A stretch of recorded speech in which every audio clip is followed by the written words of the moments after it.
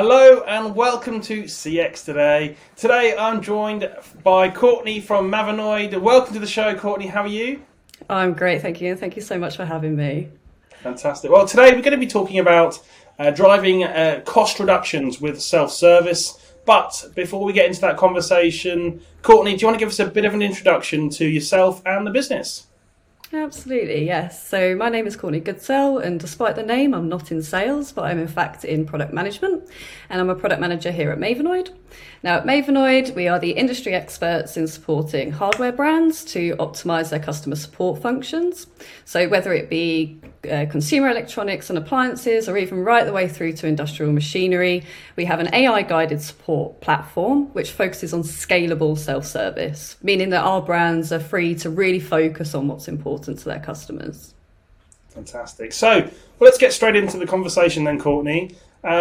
My first question, what is effective self-service and why are so many companies falling short when it comes to their self-service solutions? Yeah, it's a really great question. And effective self-service is essentially measured by customers being able to find answers to their questions, resolve an issue, or find more about their product. And this is all without having to reach out to a human being. And now, where many companies fall short is by focusing on deflection rates rather than resolution rates. And when we think about deflection rates, this is focused primarily on internal impact. So this is measured by the number or percentage of support requests that a team avoids having to deal with. And this typically leads to solutions such as decision trees in the form of chatbots, where customers are linked out to FAQ articles. And this is all with the view to essentially redirect the customer away from these human channels. Now, in this example, for the business, this is great. The customer's been deflected, but for the customer, here, now they've been removed from that experience. And you know what? They might even call up the call center instead. So by focusing on deflection, this customer has now accumulated the cost of not only the chatbot, but the knowledge base and potentially the call center as well. So with resolution rates, the measure is focused on the ability to fully resolve a problem for a customer. So unlike deflection rates, the resolution rate incorporates the customer perspective. And then in turn, if you have a customer-centric support org, they recognise that this is vital to measuring their overall support organisation. Right. Okay. So in terms of optimization, what kinds of self-service optimization are going to have the biggest impact then on customer experience? Yeah. So some of this will depend on the type of product and queries the type of brand receives. And at Mavinoid, for example, as I mentioned previously, is that we focus on hardware products. So with hardware products, we focus on troubleshooting, which is often considered the more complex aspect to solve in self-service. So not your typical standard FAQ questions. And now the low-hanging fruit for optimization here is on understanding how customers actually go about troubleshooting, right? So they don't want to be spending time reading through 1,000-page manuals, and more often than not, they don't really know what solution they're actually looking for. So here we offer a guided and personalized experience, and we like to use a doctor analogy to describe how this works. So I have a patient, and they go into a doctor's surgery complaining about a pain in their elbow. And now the doctor, with the years of knowledge and expertise in the medical field, is able to understand and deduce the root cause of that issue. And by such, they're able to propose the best solution or prescribe the best medication to solve that problem. And this is exactly what happens when we're looking at Mavinoid and how it looks to solve customer queries. So a customer comes in and explains their issue about their product in their own words. And with our natural language understanding, i.e. the doctor in this scenario has years of expertise and understanding of the hardware industry, they're able to understand the customer, follow up with a series of questions to understand the root cause, and then present the solution. And if that solution hasn't tried, select the next probable solution.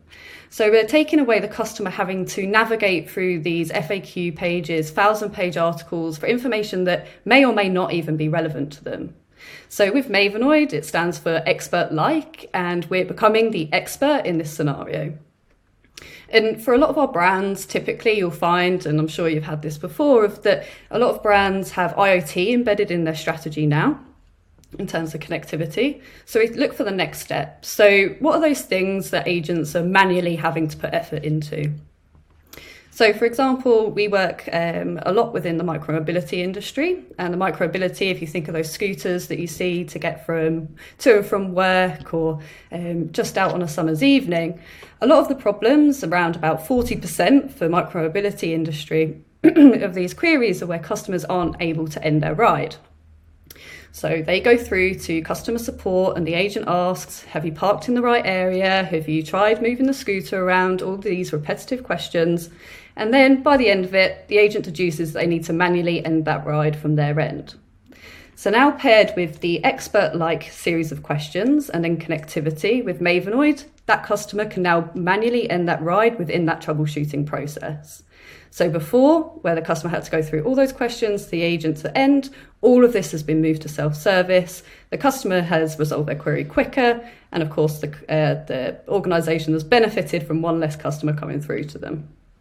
Yeah, I mean, clearly, when this is implemented correctly, this can be a bit of a game changer for those types of organisations you mentioned. I do want to talk about the implementation though as well, and what kind of challenges you're seeing, businesses needing to overcome to get the best outcome, if you like, when it comes to self-service. Yeah, so there are a number of hurdles or things that we kind of trip ourselves over. So for these organisations, I say the first thing would probably be that they come in with either the wrong strategy or no strategy at all. So they go in blind and with this view to implement self-service and essentially guess what to automate based on a gut feeling rather than data. And more often than not, it may be that they feel they don't have this data or they're just overwhelmed by the amount of data that they have. And with this, it means that they don't make efforts to streamline their journey and they just add self-service at random steps for that customer, which means that we're not really resolving 100% of their issues and nor does it offer a great experience. So that's the first thing, so with strategy. Then the second thing would be the wrong balance of investment. So that's looking at whether they look at automating too much or they're automating too little. So if we're looking at hardware specifically, typically covering the top 10 or 20 issues won't actually make a huge difference. In retail, perhaps that would be. Yet this is what many of the chatbot vendors offer because they're not scalable enough to cover those hundreds or even thousands of product SKUs. Then alternatively, they try to automate everything and achieve 100% coverage all at once, which also doesn't make sense from an ROI perspective. So when you're looking at 100% coverage, this often takes 2 to 3 quarters to launch. And eventually you're looking at a long lead time to even see any of the results and see if any of the changes have actually made any impact. So the first thing would be around implementing wrong or disjointed tools. And this is kind of led from the previous statements of lack of strategy. So it's where they choose conversational AI platforms where a lot of engineering investment is required and they underestimate the effort it takes to launch and maintain those tools. So you have a long lead time. And then once you've implemented it, in fact, it becomes nigh on impossible to actually maintain those tools in the first place. And that leads to the next thing of launching and forget. So they spend all this effort in and what do we get from it? And the final thing would be, and it's quite tightly linked, is around the internal support and training that is provided throughout this launch. So they fail to promote the new self-service tools internally as well as externally. So how are we driving customers to this tool and how are we driving our internal users to improve upon this tool over time? I mean, it's a fascinating journey. This implementation. What I do want to talk about is the title of this session is driving cost reductions. Let's talk about that. Is self-service all about driving those cost reductions, or is it more than that? What are your thoughts? It is more than that. And I guess the biggest benefit to the business is the ability to shift the focus onto the needle moving stuff. So a lot of companies that have average to poor self-service are often paralysed and frustrated by the sheer volumes of tickets, chats, calls that they have to go through. And now there are innovators amongst these teams, but it's often hard to see that kind of light at the end of the tunnel where you're battling low morale, high agent turnover, and then ultimately focusing on times and volumes rather than outcomes. So implementing effective self-service ultimately improves the efficiency of the support org. So it's automating those repetitive tasks, it's freeing up agents to handle more complex or high priority issues, which allows that business to serve more customers in less time. And this, of course, then with great systems in place, teams can collect valuable data on their customers, whether it be their behaviour, their preferences, or their pain points. And this data, again, can be used to improve those products and services, as well optimise the journeys, the customer journeys, whether that be through onboarding or whether that be through post-sales. And this has been true for the case for a customer of ours named Positech, who were able to see the impact of this pretty imminently. So they rolled out self-service for around 20 products in under 6 weeks. And now during this 6 weeks, they were able to reduce live support volume by a pretty impressive amount of around 60%. So this has now allowed them to focus on optimizing not only the remaining volume, but also introducing more kind of customer experience, improving elements to those existing channels. Fantastic. Well, you've mentioned quite a lot of use cases throughout our conversation. One just there as well. I really want to get into the most effective self-service sort of use cases you're seeing, and where they've had like the really big impact sort of stories, and why those particular solutions had a big impact. Yeah, so not necessarily in one use case, but we could break it down into the customer journey. So when we break this down, we can look into the purchase stage, the onboarding stage, and as well as the post-sales stage of this customer journey. So looking at pre-sales, they can be particularly effective when we're helping customers find information about a product to make informed purchasing decisions. And this, of course, helps self-service later on down the line, or at least help customer support orgs further down the line by the customer understanding what they're actually buying into. So examples of this could be used for product comparison tools, which help customers narrow down their options and make that more confident decision. Integrated with e-commerce tools, whether it be Shopify or Magento, it streamlines that process then to allow the customer to easily add that product to that cart. And then keeping in with the cart example, we have another thing of when you have purchasing or when a customer goes to the checkout, they may encounter some errors whilst they're doing so. I think we've all done it when we've put a discount code in and it's errored, or I try to check out and it's errored. Well, how about we introduce self-service here of how do we utilize that information to make sure that we're present at that point within the customer journey? And this is true when we're looking at onboarding as well. So when a customer has received their product, they're first starting to use it, this is when they're most engaged.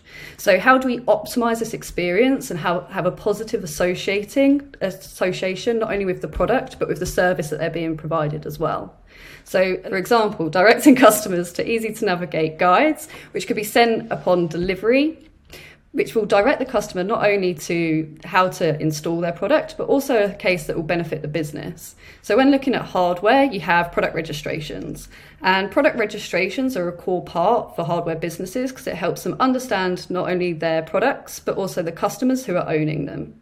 So here, keeping this streamlined again within one point within the customer journey, we can not only enhance the customer's experience, but also the brand's experience. Then post-sales support, of course, we've covered this in the previous questions, but there are two key areas where we see the biggest impact, which is with troubleshooting as well as returns and refunds. So with troubleshooting, customers may have technical issues with a product or a service, and this could be for installation, connectivity issues, or any kind of configuration. And a cool use case here that one of our customers have implemented is around that proactive post-sales support. So whereby if a brand has a connected app to a product, this often tells a customer around an error code, and typically this will come up and it'll say error code 10, and then the customer's like, cool, error code 10, what does this mean? I'm going to go ahead and Google the result. But what our customer has actually done here is upon showcasing the error code to the customer, they've also presented the potential solution as well. So here we've reduced the need for the customer to reach out to the support team even in the first place. So again, introducing that proactiveness. And then I guess the final thing would be with returns and refunds, which is a common thing with all e-commerce. But customers may have questions about the return or refund process, which are pretty simple questions. But the way that we can integrate here is an example of automating those refunds for small amounts. So we have one customer that would typically come through to an agent, and the agent, if it's under a certain amount, they'd auto refund that customer. Here we can bring that logic into self-service and automate that process without the customer going through to the agent in the first place. On top of that, related to refunds is probably returns. And this is where a lot of our customers have a massive pain point. And with one of our customers, Java as an example, they introduce automation of submitting warranty claims, which reduce their time spent on warranty claims by 40%, which is pretty impactful for that team. Wow, it is, yeah. I mean, Courtney, there's so much insight you've given us during this conversation. There'll be so many people watching today thinking, where do I start my journey? Where do I begin this? What are your top tips for these people watching? How to really either improve what they've already got in place or maybe just start, their self-service journey? Yeah, there's a few things that we can touch on, and ultimately it's a focus on the customer and ensuring that the self-service options are user-friendly, they're comprehensive, and they're easy to access. But most importantly, looks to truly resolve that query in the first place. Remember, we're looking to resolve a query and not just deflect them. So to do this, we have to firstly review the end-to-end journey of that customer and add self-service to the most critical points within that journey. So we spoke about this on pre-sales, on onboarding, on post-sales support, and even connectivity within the device itself. The second thing would be to run an impact analysis, which would also inform the first point. So here we're looking to identify, firstly, the most common and most frequent issues. Secondly, those that cost the business or even the customer a lot of time or effort or money.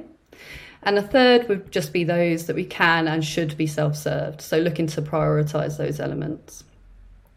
Third thing, so the biggest problem or the biggest hurdle that a lot of our customers have when they come through to us is this concern around managing the content. How do I move all of this content? So maximize the usage of your existing content. So use smart tooling such as AI auto generation, content management syncs, retrieval from your existing PDF documents and manuals as an example.